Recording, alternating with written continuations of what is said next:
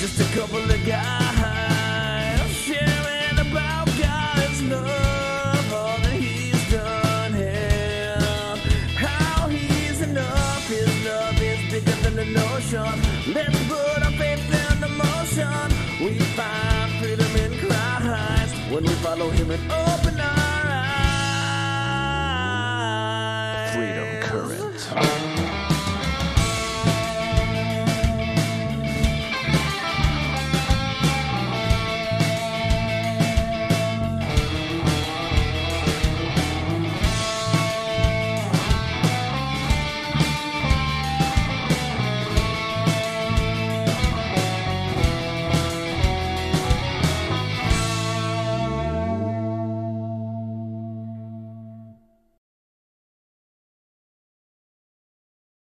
Good. Okay. Okay, good deal. Yeah, it's recording. We can start our podcast. All right, let's start it. So this is episode 2? Episode 3. It's episode 2. Man, Unless that's you're so counting hard. the pilot. Yeah, it's so hard to remember. Because last episode, I think you said episode 2. And you corrected And me. I corrected you. And now I've been chastened, and so now I remember. Yeah, well, me too. Okay, so we're both in the same boat. Episode 2, Freedom Current. which is 2 guys, Just talking about their freedom in Jesus. Jesus. There it is. Exactly. Super. And we rolled a die last week Yep, we already rolled a die. for our whiteboard. And it was awesome because you told me to roll a 9. Yes, and you did roll a 9. I did roll a 9. Which and gets us to Mark 10. Yes. Super. It's really hard to just call out a D20 and, Yes. and do it. So I'm pretty proud of myself. Yes, you did a really good job. And Thanks. I think, if I remember right, we needed you to roll a D20 one time, and you did. Didn't you? Yeah, and I think like a game. Are you talking about? No, I mean, like, In was here? it during the pilot? Well, the pilot, I told you that I could do it, but I didn't. Oh, I didn't you land on. actually do it. Yeah, Okay. because I was calling Okay. my shot. Gotcha. Okay. All right, Very good. we've got Bibles ready, and we're in number 9 is the topic is the rich young slave Yes. from Mark 10. Yes, and we have our sound check. Yeah, Fixed. yeah. Sound check fixed. Last time the sound was bad news. Yeah. Actually, I sounded good, but you didn't sound. I good. didn't sound good at all. That was my bad. I'm in charge of the technology. That's all right. I didn't do that on purpose. Make Jeremiah give him a taste of his own medicine. Whatever that means. All right, and so we are ready. So we talked last week about Zacchaeus, Yep. who was a rich man Yeah. who found his freedom in Jesus. Yeah, he found freedom in Jesus and on his own realized that to express his love and to express his thankfulness for what kind of mercy and forgiveness he's been shown, decided to give back all of the stuff that he stole from people. My goodness. And more. And Fourfold. Yes, incredible. And now, I mean, that showed that he was radically changed, right? Yep. Regenerated. And so now we said, let's roll a 9 so we can talk about another guy who's like, sort of, he could have been Zacchaeus, but he didn't. Yep. And that's the rich young slave. And you did roll a 9, and that's what we're talking about. That's what we're talking about. Mark chapter 10. All right. If you want to read it, I'll start us in prayer. Okay, that sounds very good. Awesome. Okay. Dear Lord, thank you so much for letting me roll a 9 so that we can talk about this verse in Mark 10 this week. This is a story that is straight from your word, and it's inspired by you, and we hope that it will teach us something today that we can, Jeremiah and I can both apply to our own lives, and hopefully it would be a blessing to anybody who's listening. And I just pray that you would just show up today with us and be here with us as we talk. And thank you for being so good and giving us so much freedom. And you are such a wonderful God. And we ask this in Jesus' name, amen. Amen.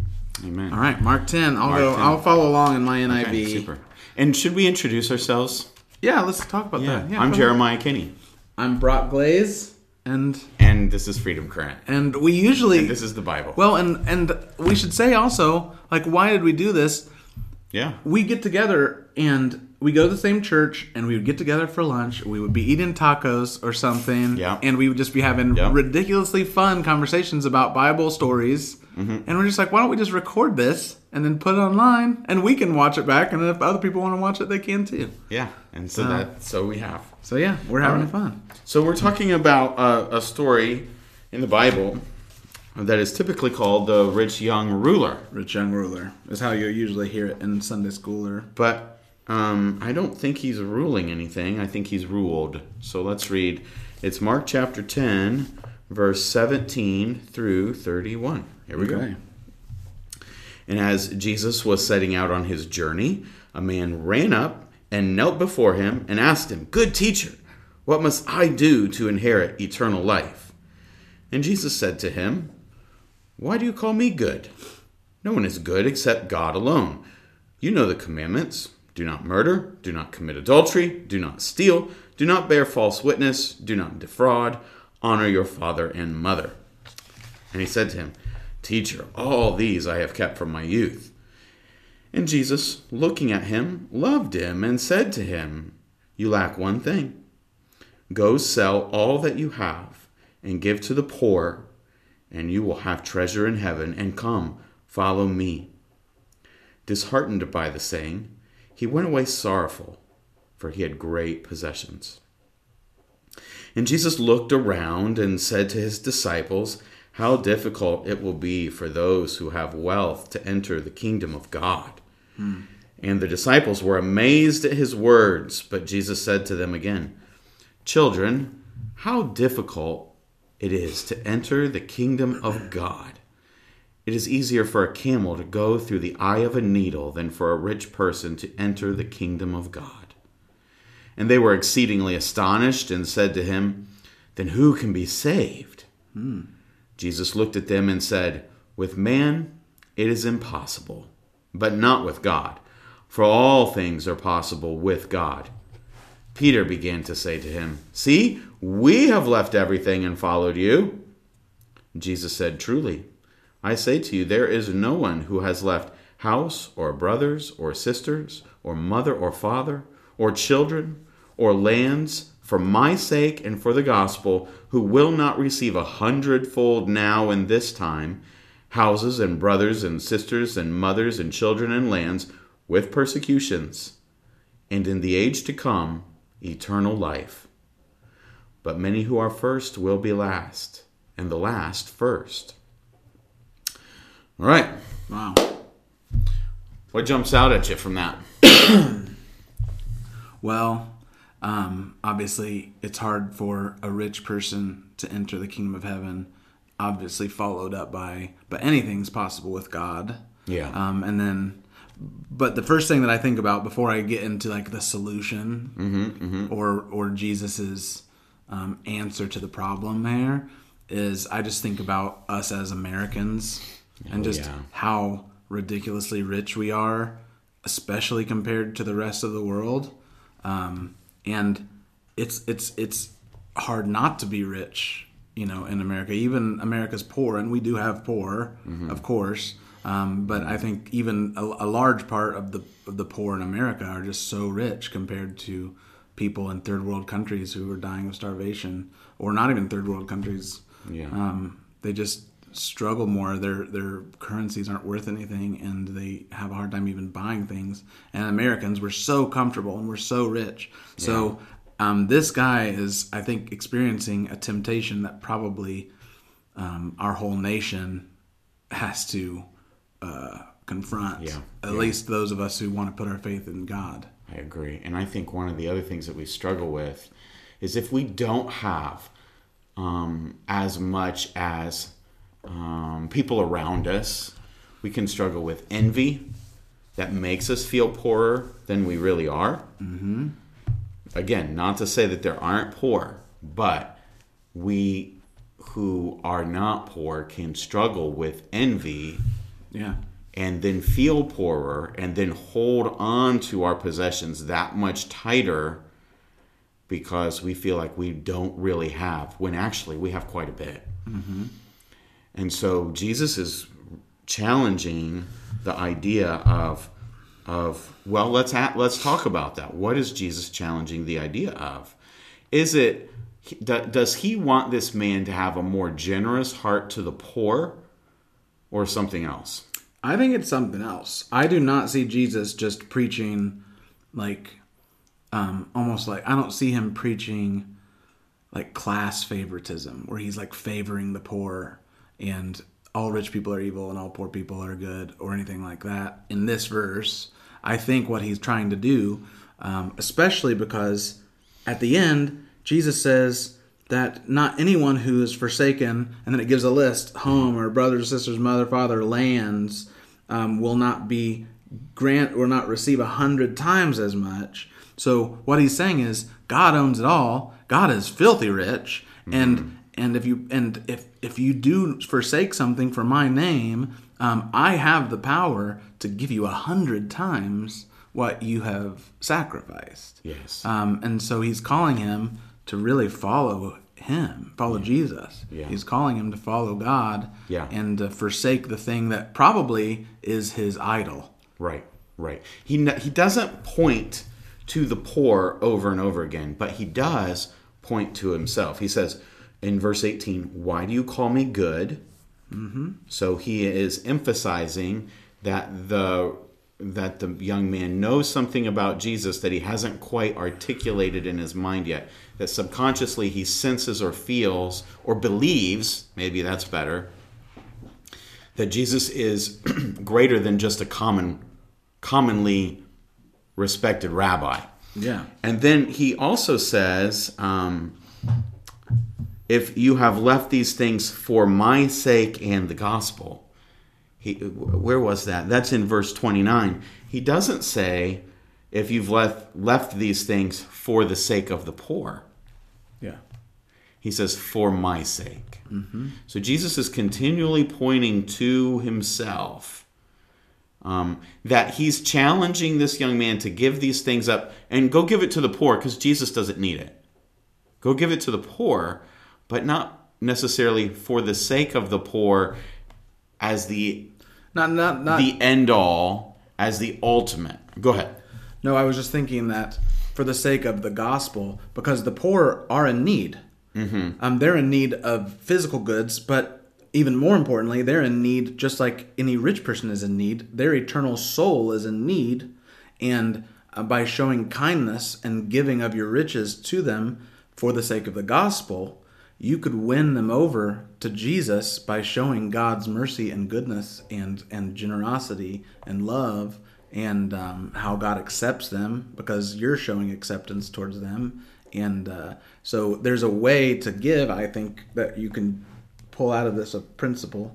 Yeah, that's for the gospel's sake. Yeah, and for Jesus' sake. I think that's really good. So let's go back to the beginning.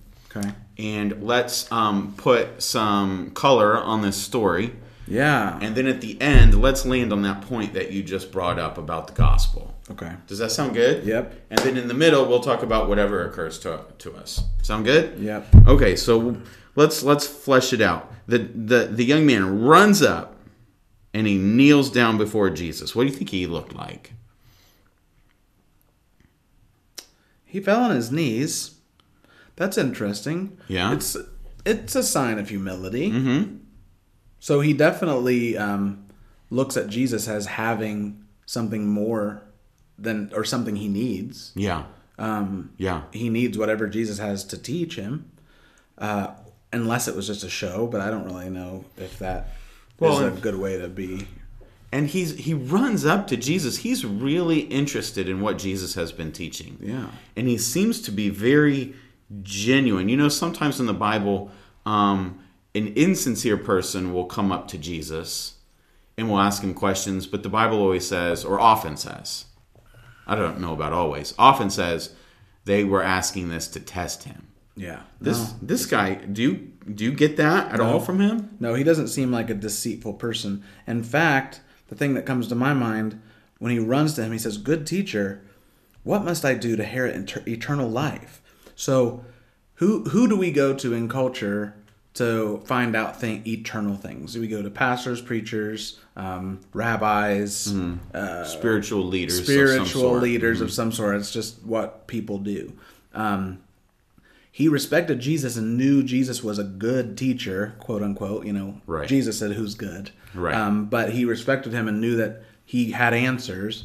And I can imagine this guy almost rolling around in bed, like before he meets Jesus, and he's just like, "I've I've kept the commandments.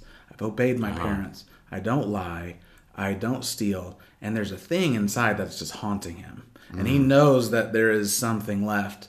And he, I think, wants something to assuage his guilt. That's good. So he goes and says, what do I need to do to inherit eternal life? Please give me the answer I'm wanting to hear. Tell me I'm good. Tell me I'm good. Tell me I'm good. Good teacher, tell me I'm good. Yeah. Right? Yeah. Wow, that's good, because this keeping of commandments has not provided any assurance to him. No, in fact, probably the more he meditates on commandments, the more difficult and more sinful he feels. Yeah. Because the commandments reveal, They do. our sinful state. Romans chapter 7, they reveal to us that there is something in us that is dying. Mm-hmm. And so each time he's reflecting on this, and I bet you he goes to synagogue, I bet you he pays attention, I bet you he sticks around and reads some of the Bible himself on his own.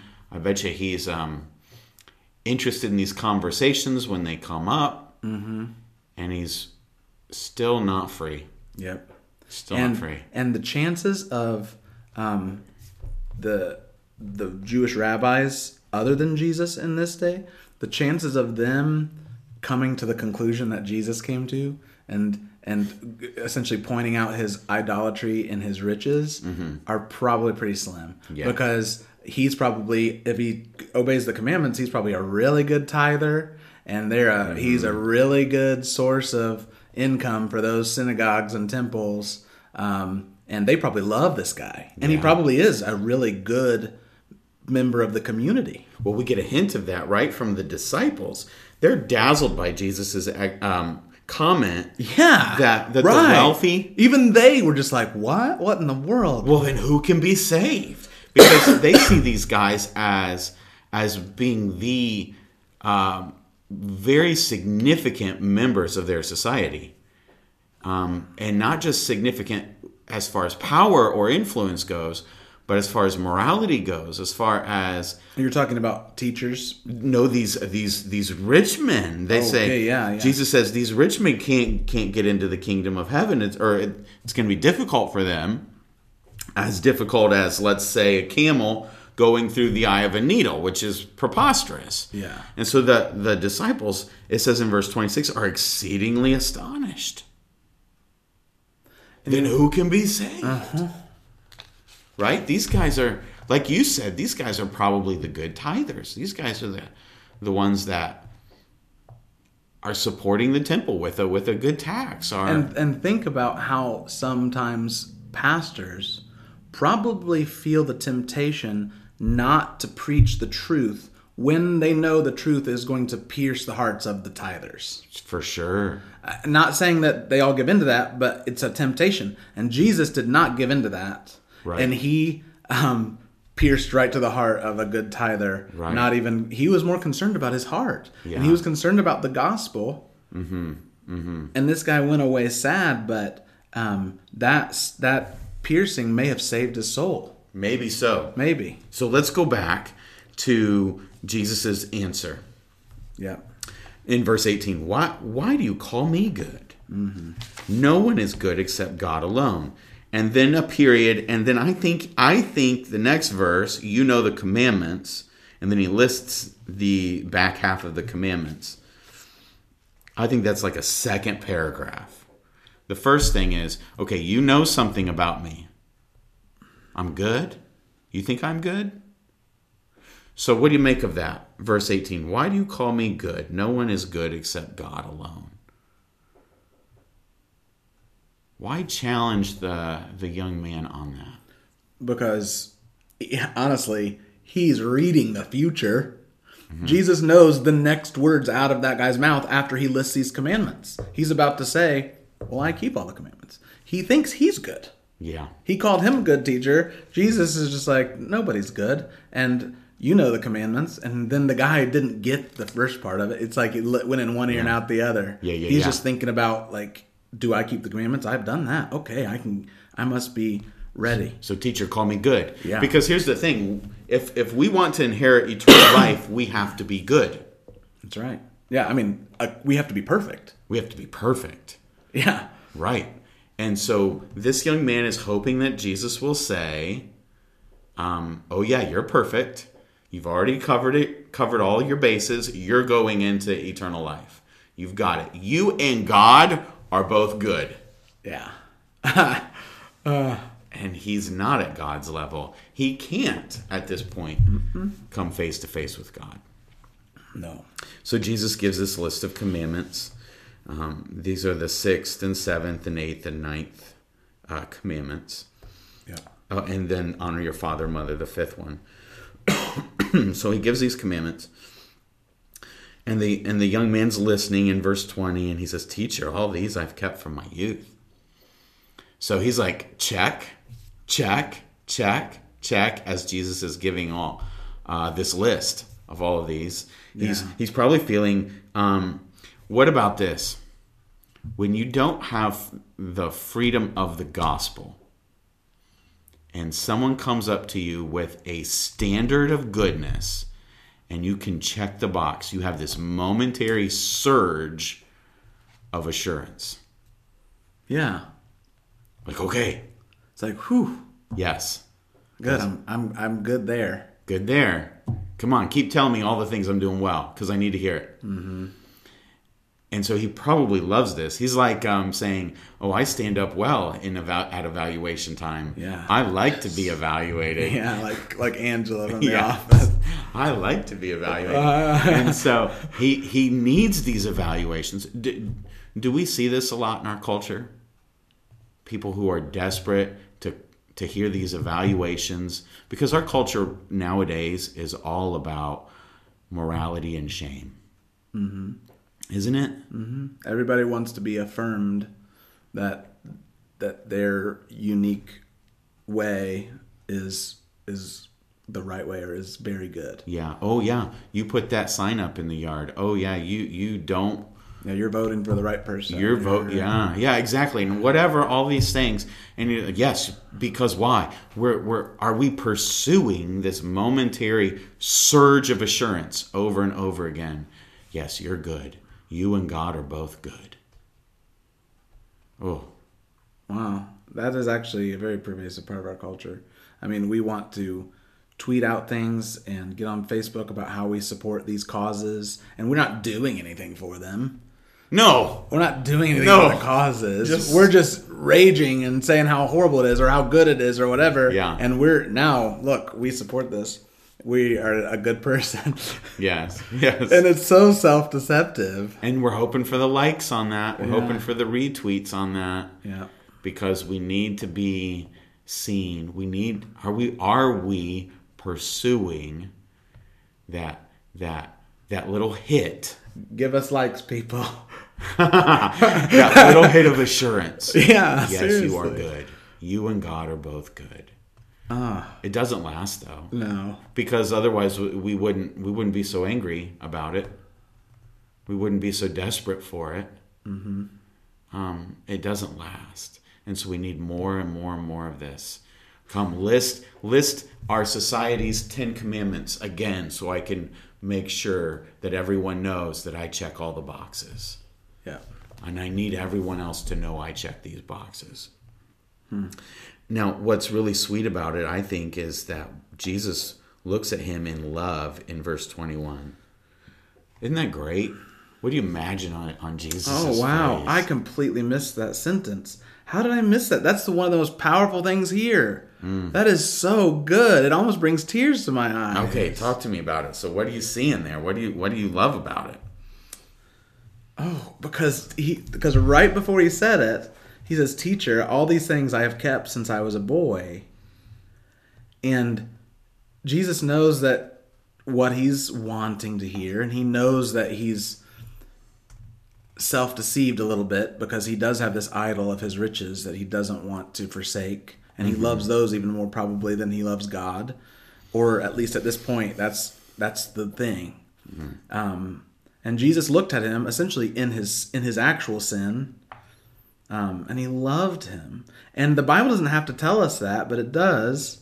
And there's no words spoken. So even the disciples, how would the disciples even know that? Oh. Unless, because Mark wrote this. So how would they even know some of these things? But, I mean, obviously, probably the way Jesus is talking to him is one way. A human might know this. Obviously, the Bible is inspired, and they know his tone of voice. They know his tone of voice, and they know mannerisms. his characteristics. Yeah, mannerisms when he talks to other people, and they know when he looks at somebody and loves them. Yeah, and he loves this man, and then he tells him a hard truth in love. Yeah, and it's not Jesus trying to be condemnatory. Is that a word? it can be. He's not trying to like condemn him and make him feel bad and say, "Oh, you're not perfect," and it's really hard for rich people to get into heaven. Like that's something that Jesus is happy about. Yeah. He's probably saddened because he loves this man, and he's saying the one thing he needs to hear. Yeah. Like, I want you to be in heaven, and there's one thing you lack. Yes. And you need this seed to be planted so that I can start to talk to you about it. Yes. I love that, Brock. Jesus wants him to be in heaven. Yeah. I want you to inherit eternal life. He looks at him and he doesn't want it, like you said. He's not like saying, yes, one more person to crush, one more rich person to crush, one more proud person to crush. He sees this guy and his honest efforts, and he loves him. Yeah. We have a good Savior. We do. Praise Jesus. I am so glad that Jesus is our God. Yeah. I'm so glad that... Yeah. I mean... Hero. He's my hero. He is. He's my champion. You know what I mean? He's the one I want to be like. He's the one I admire the most. It's like he looks at this guy and he's got all kinds of this love for this guy. And he has all the power in the world. Yeah. And he loves him. He doesn't hate him. Yeah. Yeah. So he says, okay. And so the next little bit of red letters that we read in verse 21 are spoken in love. Like you said, you lack one thing. So this is loving truth, like you said.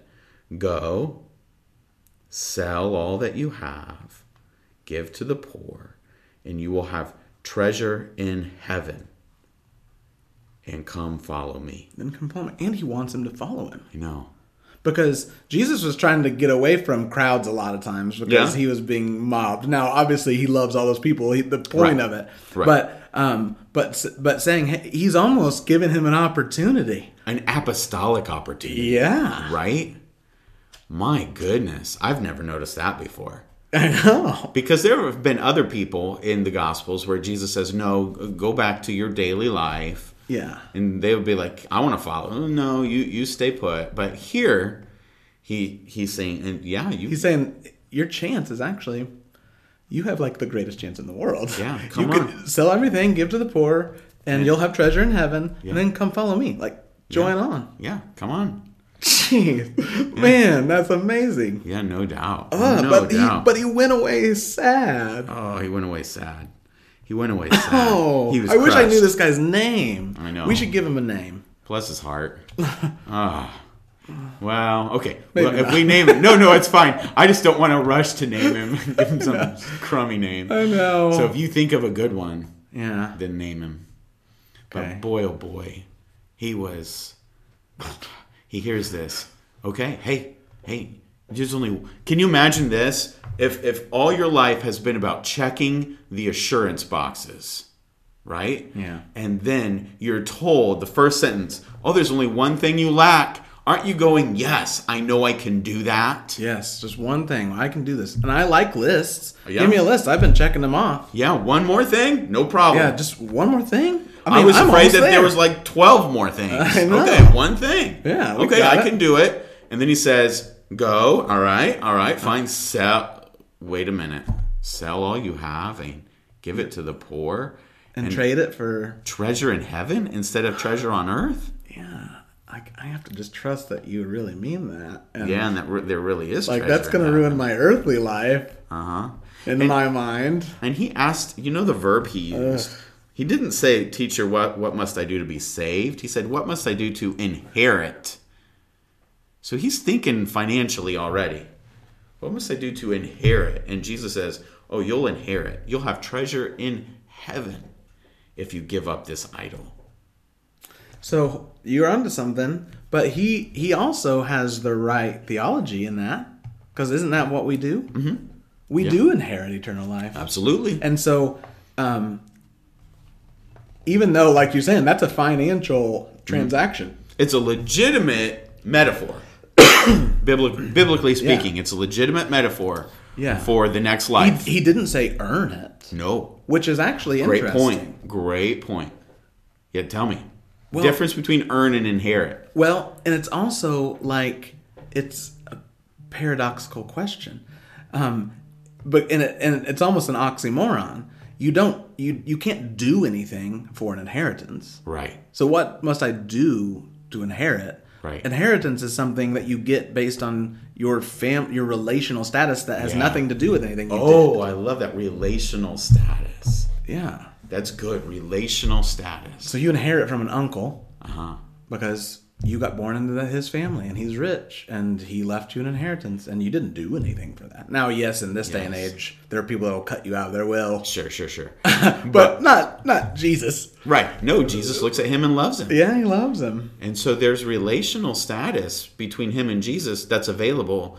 He can inherit eternal life if he will just love Jesus more.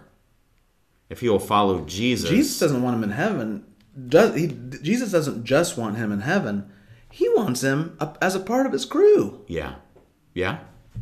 That's so cool. So cool. There's a lot of new stuff. And I have read this a lot in my life. Right. Or had it read to me. Sure. And learned from it. This is great. There's a lot of good stuff here. But oh my goodness. He just can't do it, right? Yeah. He can't. Here's an important thing I think too. Jesus knows the one thing you lack. Whatever boxes you've been checking for assurance all your life. Ooh. And if you come... This is scary, Jeremiah. Yeah? I don't know if I want to pray for this. Yeah. Because we're going to have to... If we do, we'll have to face the same kind of thing. Because Jesus is not stupid. And as soon as we pray like David prayed... search me and find a wicked way in me. Yeah. God is good and loving to reveal it. Mm-hmm. And it's probably something you don't want to stop doing. And chances are, if you think about how we began this podcast, chances are it could have something to do with riches. Yeah. Because exactly. In this culture, in this day, we are rich. We're rich. And do we want to give it up? Mm-hmm. So Jesus knows the one thing we lack. Every one of us. It's not just that this young man's unchecked box is a box that you can go and check. And you can say, well, hey, I can sell all I have and give to the poor. No, Jesus knows the one thing you lack. Yeah. And it may be different from this guy. It may be the same. And it may be the same. But it may be different. But don't be basing it on you just checking off boxes. Jesus knows the one thing you lack. And here's what it comes down to. It's your heart. Yeah. Right? And what a great translation. Verse 22, first word, disheartened. It's the heart. Yeah. And this guy knows, or Jesus knows, that this guy's heart is not with Jesus. Mm-hmm. He doesn't want... He wants to have his cake and eat it too. Mm-hmm. He doesn't want to suffer. No. He doesn't want to suffer for Jesus. He doesn't love him enough to suffer for him. And, if you think about, like, just earthly relationships, like with our families, like our wives or our children, we really love them, and we would suffer for them to some extent because we actually have, like, genuine love. And so somebody that I'm not willing to suffer for, I have a hard time claiming that I love them. Yeah, that's true. Because great point. Because I mean, I have a hard time understanding how I love God and Jesus, and how that love manifests. Mm-hmm. But I do know that I would suffer for my kids, and so that reveals to me that if there's real love there, then the willingness to sacrifice is probably also there if you really love. So yeah, he went away. He didn't want to suffer. He didn't want to. Let's go to the next verse. Okay. Just the disciples. Well, actually, no, Jesus says, how hard is it for the rich to enter the kingdom of God? And he's like astounded because he's looking at his disciples and asking them. And the disciples are amazed. Jesus said, children, how hard it is to enter the kingdom of God. It is easier for a camel to go through the eye of a needle than for a rich man to enter the kingdom of God. And honestly, I do understand that this is talking about riches.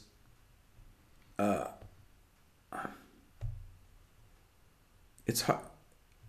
Just the fact that it's that hard for one demographic to actually enter the kingdom of God, a camel going through the eye of a needle. And I don't like it when I've heard preached the eye of the needle is some like little hole in the side of a castle or something. That's stupid. Because they can actually get through it. It's just a little bit of an inconvenience. Yeah. They just have to take off their pack and then bend down and crawl through. That's corny. I'm like, There's it's nothing corny. basis. There's no basis for that. No, he's talking about an impossibility. Yeah. Which is a word that's used later. Yeah, it is. Yeah. Exactly. With man, this is impossible. Yeah. Yeah. But with God, all things are possible. That's just a drive toward secret knowledge. Well, did you know? Yeah. That sort of business. Yeah. That's just all that And is. it's also making this whole chapter impotent. Yeah, it is. It is.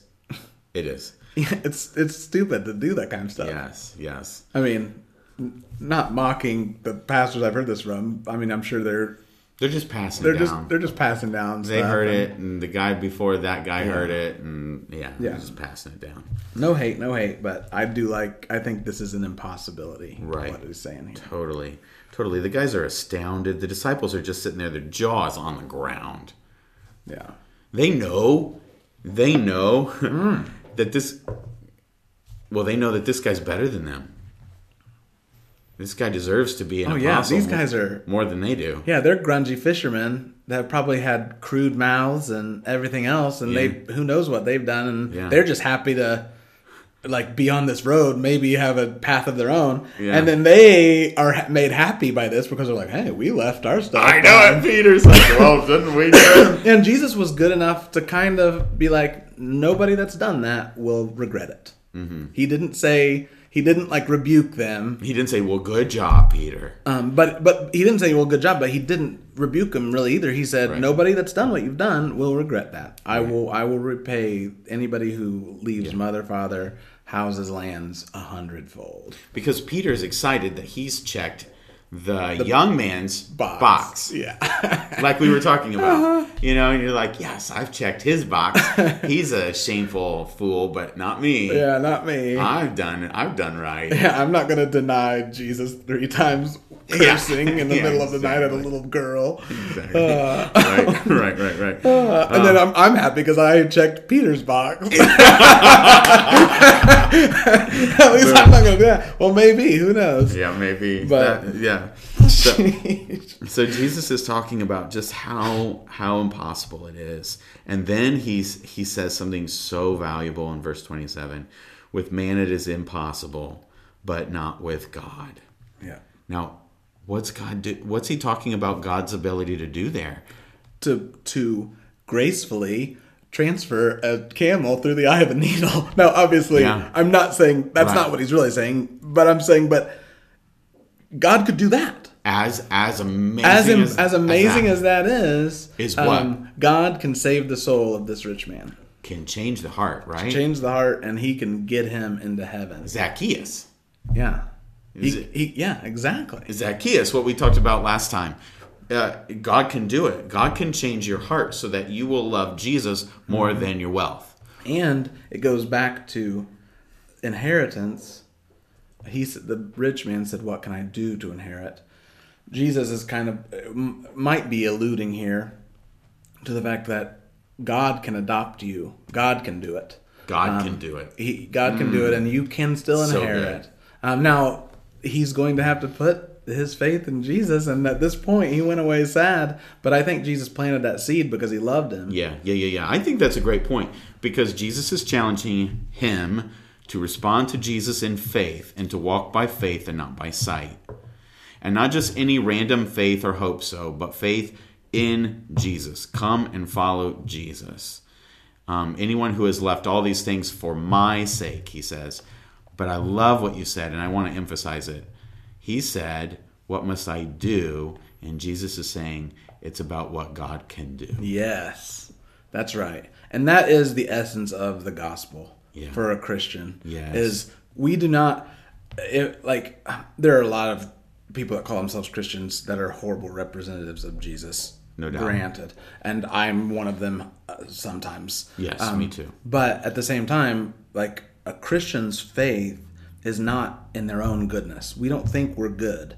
We are going to church on Sunday to worship God because we've been saved so graciously and been given freedom, and we're so sinful, and we're just as sinful as this rich man. We've been brought into relational status because of God's kindness, not because of our check boxes. Yeah.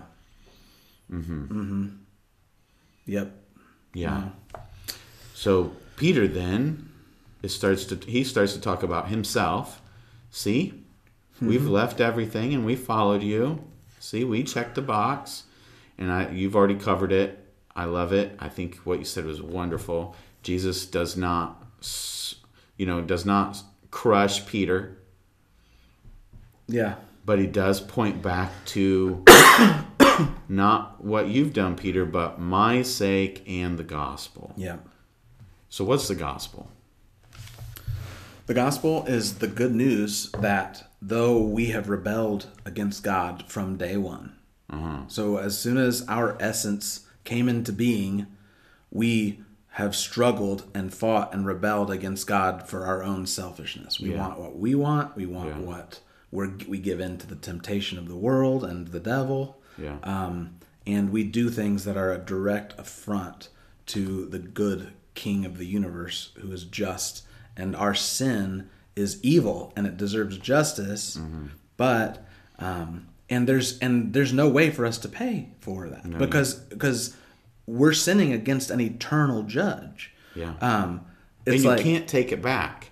You can't balance it. People try to balance it with these check boxes, but you can't take these things back. No, I mean, even if you've been a good person all your life according to the world standards, sure, but yet you commit rape or murder, it doesn't matter how good your entire life has been up until that point. None of that, the judge isn't going to take any of that into consideration.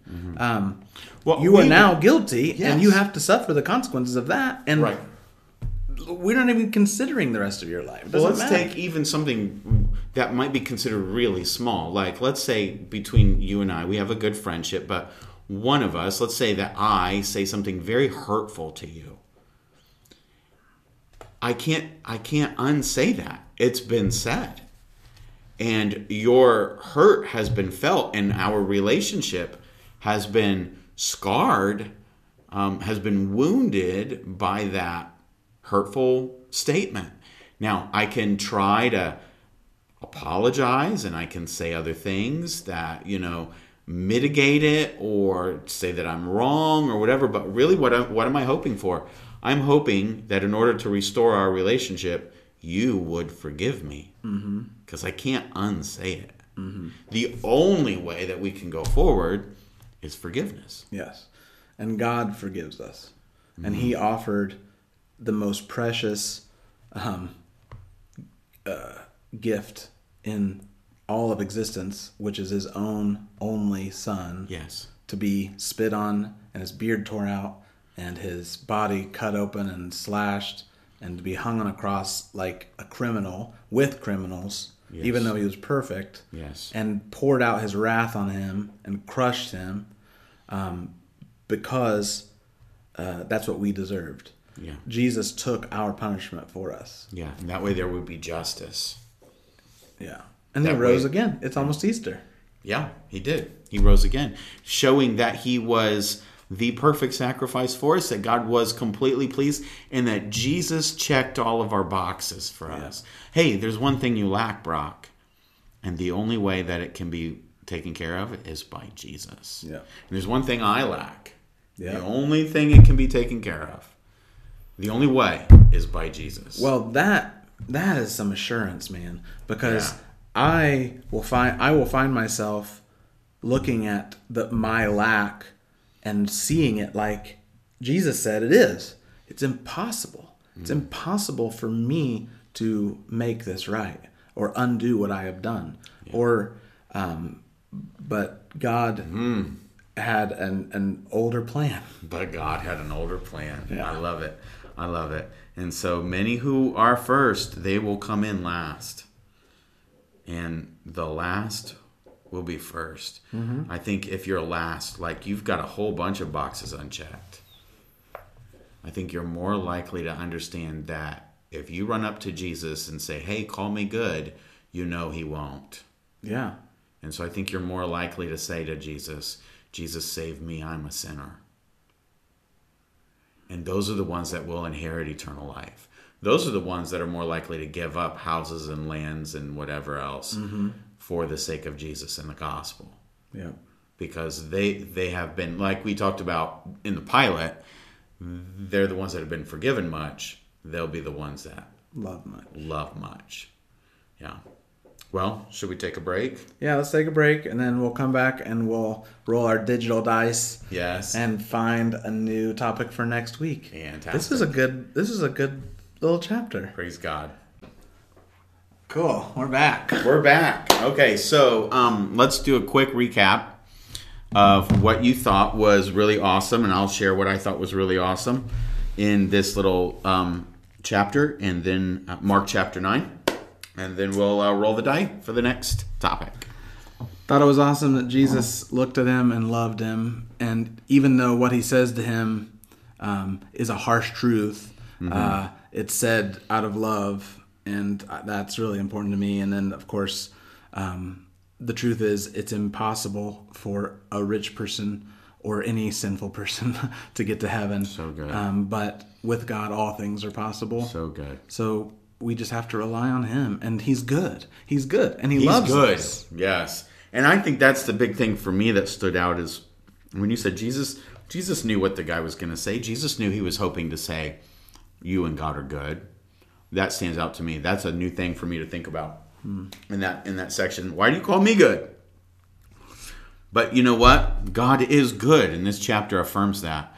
God is good. Let's take our eyes off of ourselves.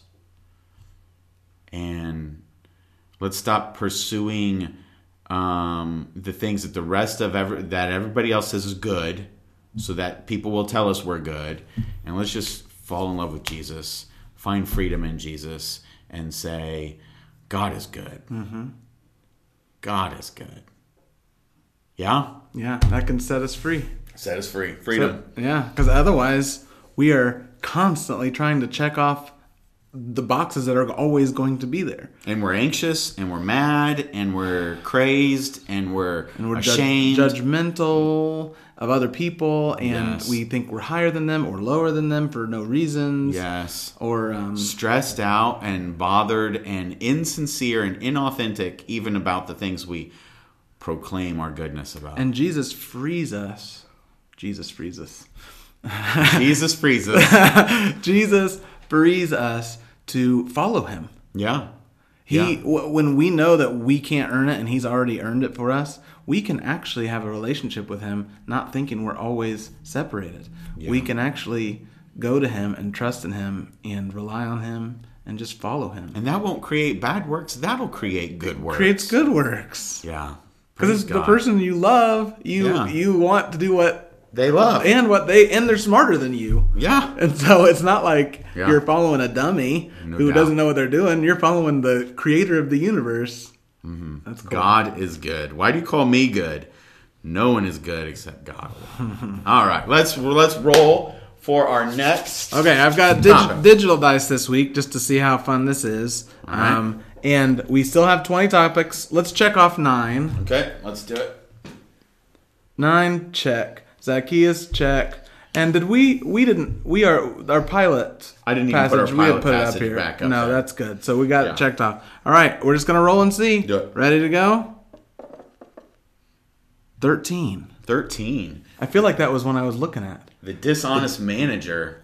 Ooh, I like Yeah, that. That's Luke chapter 16. Yeah. That's a little bit about money, but a little bit not. Man, 3 money topics in a row. Yeah. Dishonest They're man- not all about money on this board. No, I think that's fun. All That's right. interesting. All right, so we're going to be on this one. Luke chapter 16, the dishonest manager. That's a parable. Yeah. So we'll talk about what Jesus is talking about with these guys. Oh, yes. I have an idea. I'm trying to remember it, and it's not coming to me. But Yeah. give me a sneak peek. Okay, so sneak peek. The guy, Jesus is telling a parable about a guy who is about to get fired. Oh, yeah. And then he goes... He's got to make nice with all of the customers because he needs a job because he Yes. knows he's getting fired. So he does a Yes. pretty clever thing. Yes, and he goes, Just give me what you can give me. I'm too weak to dig and too proud to beg. What am I going to do? Yeah, I remember this How am story. I going to make a living? It's a good story. Yeah, okay, Oh, yeah, so- I love it. Let's do that. We'll do that one next Luke week. chapter 16, the dishonest manager. All right. All right. Hey, thanks for listening to Freedom Current. Yeah, this was fun today. All right. We'll see you next time. See ya.